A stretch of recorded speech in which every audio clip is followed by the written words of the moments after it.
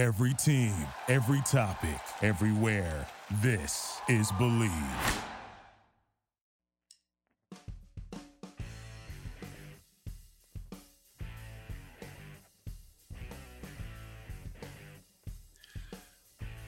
Welcome to another edition of After Hours with Tifo and Luby. Jeff DeForest, Mike Luby Lubitz. And we start out in the literary world with a very distinguished guest who is joining us and has a new offering out there. After having 6 New York Times bestsellers, we welcome to the program Don Winslow. Donald, good to have you on the show. Thanks so much for being with us. Hey, thanks for having me. It's good to be here. All right, before we get into this latest offering of yours, which, everybody's, the buzz is it's sensational, I just have to ask you, because I was a big fan of Savages, and until I saw the movie, I thought it was loosely based on the lives and activity of my ex-wife's, the second one's lawyers. Was there any inclination to lean on those people for material when writing a book about Savages? I'm not going to confirm or deny that. All right, tell us about City of Dreams. This is, a publication that many people have been in anxious anticipation of its first printing. And tell us about the book.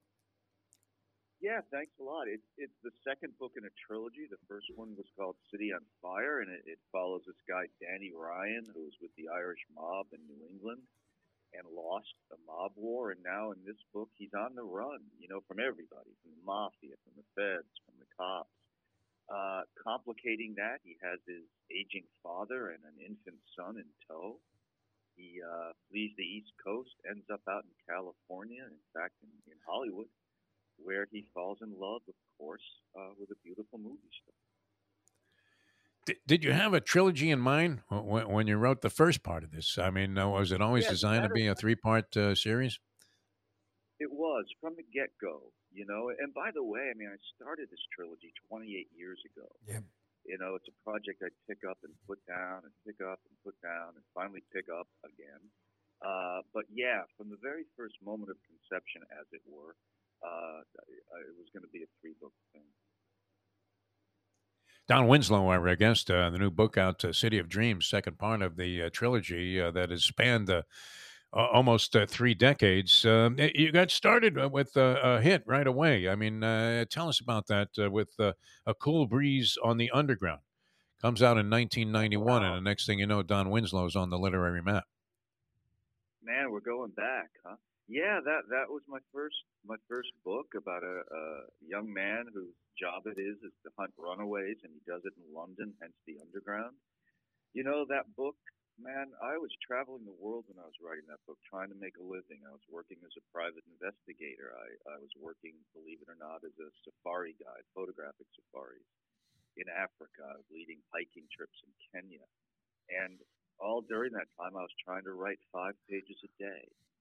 Because my hero, the great Joseph Wambaugh, had said on a radio interview, as a matter of fact, that was the way to write your first book.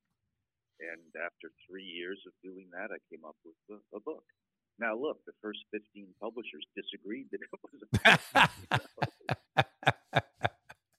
What possessed you to continue, working your way through number 16? At that point, don't you grab a copy of the Classifieds? No, sheer stubbornness, man. I think at some point in this sort of endeavor, you have to say, I'm right and the rest of the world is wrong, as insane as that sounds, So while people were rejecting my first book, I was writing my second, with the same nice. character. Yeah.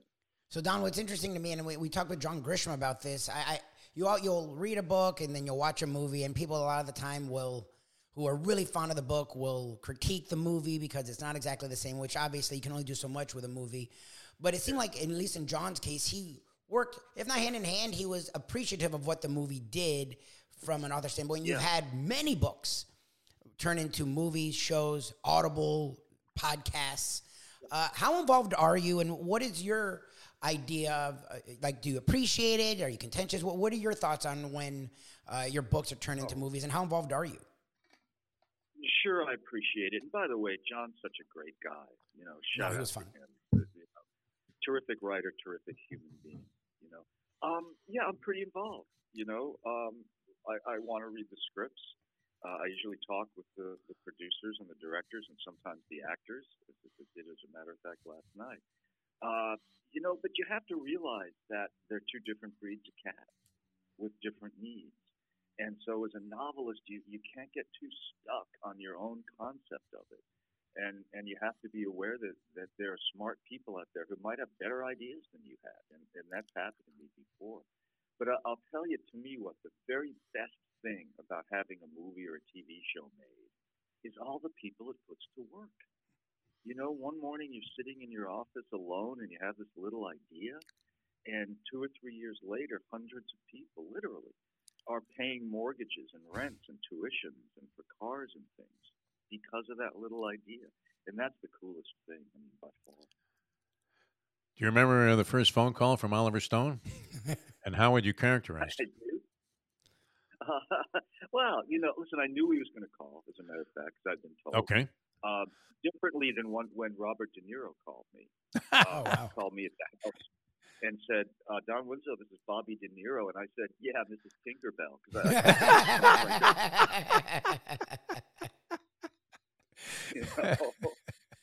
Was he doing a mob voice? Did you even recognize, that it was De Niro? Or you figured it was just a prank?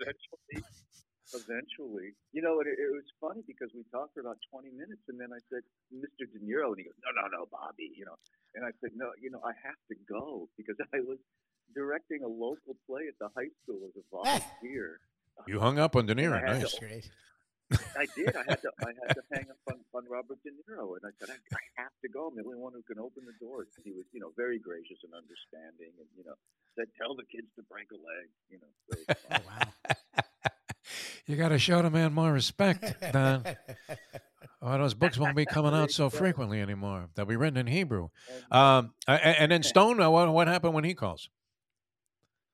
Listen, he called and he said he loved the book and was keen to direct it, and we set up a dinner appointment, and I drove up to L.A. I think the next week, and we had a kind of a late night dinner and talked about the book as one does. Yeah, it's good. All right, I know you got to run, but City of Dreams, it's out now and available. I would imagine the usual sources where people can find this high end type of literature. I think the expression is wherever books are sold. That's us, man. Even we can find it.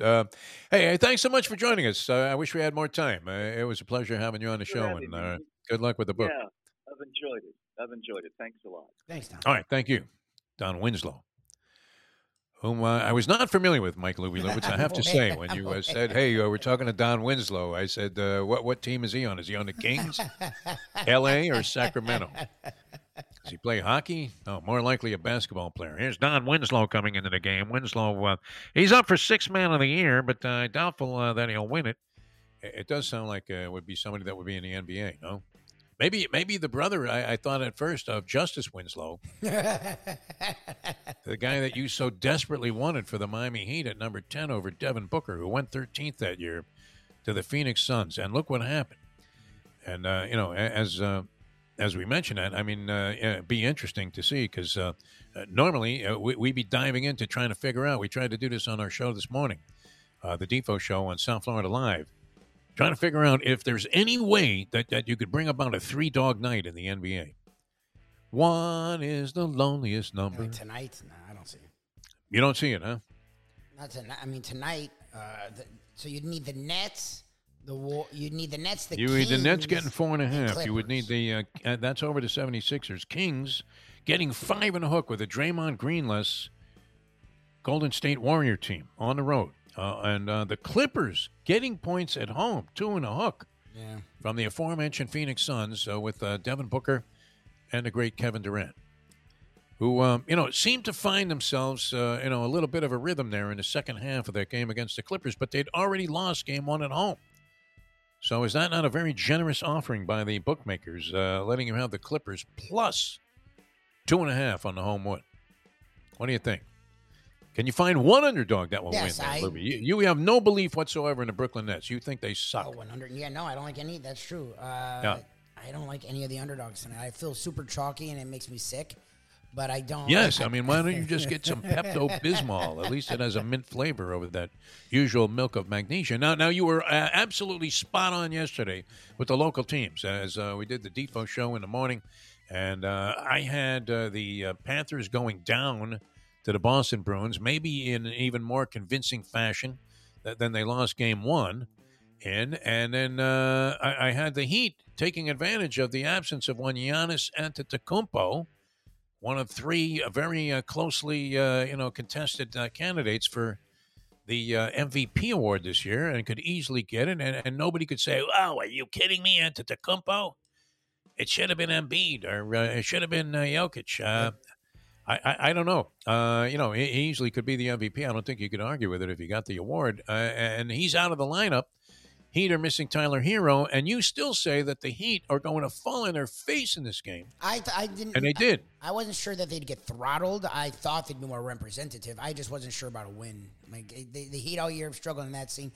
I could see the Clippers winning tonight. My thoughts this morning were more about the Clippers in that series, where that first game... Clippers are right there, toe-to-toe with the Suns. I mean, they won the first game, and they were in that second game until the bitter end. I think the games will be close. If the series go... Like, there's two things. Like, a series... Like, the Heat series will go 6, but I think you'll finish that series going, yeah, the Bucks were never going to lose that series.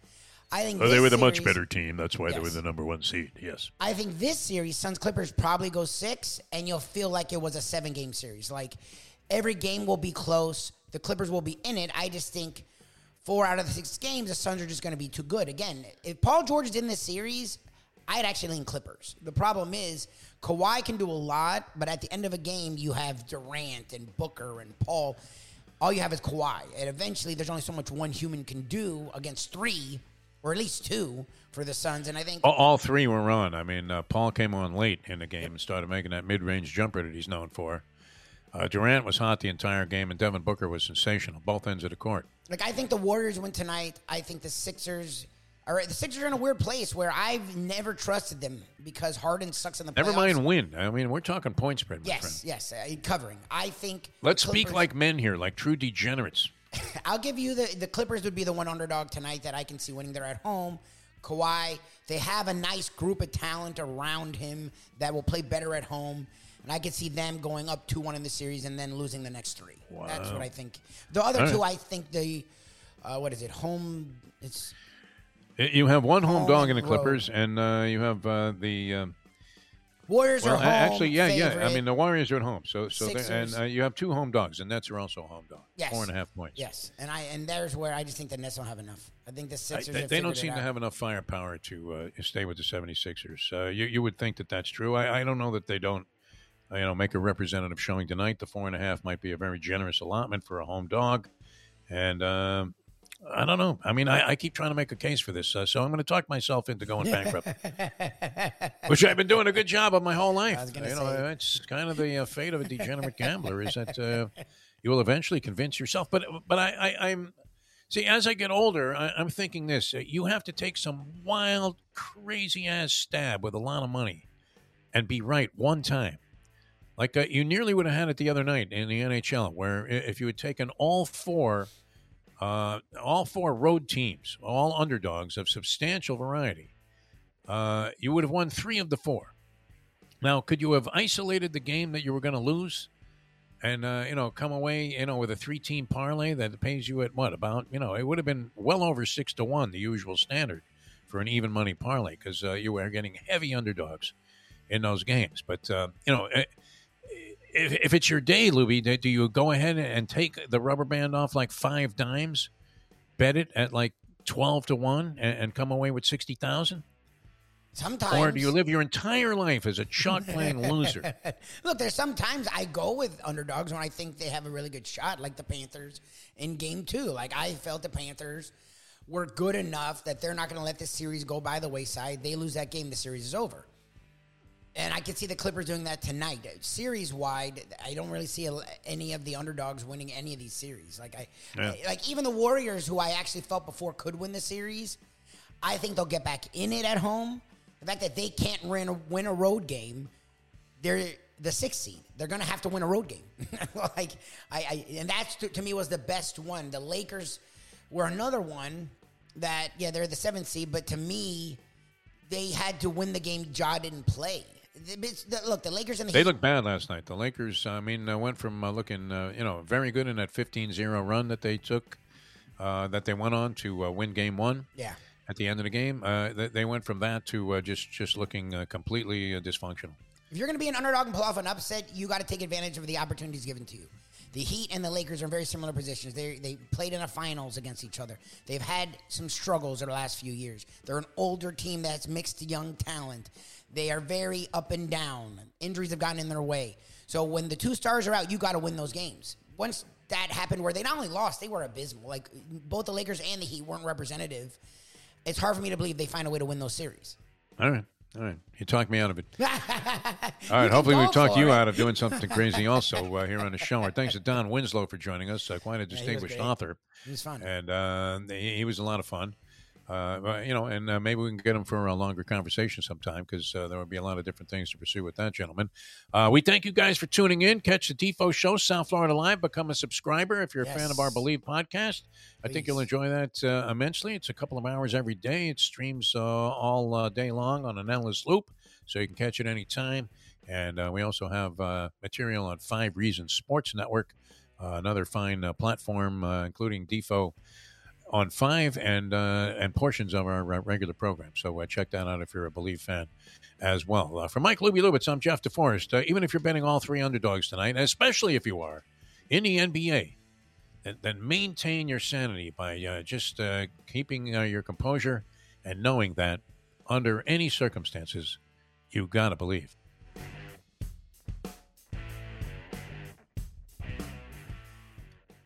Play the ponies in style at Champions, the outstanding simulcasting room at beautiful Hialeah Park. Yes, the grand old lady of thoroughbred racing has never been more vibrant, and you can wager on the races from the top tracks around the country while enjoying a cocktail at the Brass Rail Bar or any of the fine food served throughout the facility. If poker is your game, you're covered in style, and you can play all your favorite Vegas-style games, including blackjack, craps, and roulette, in Hialeah Park's sizzling hot casino.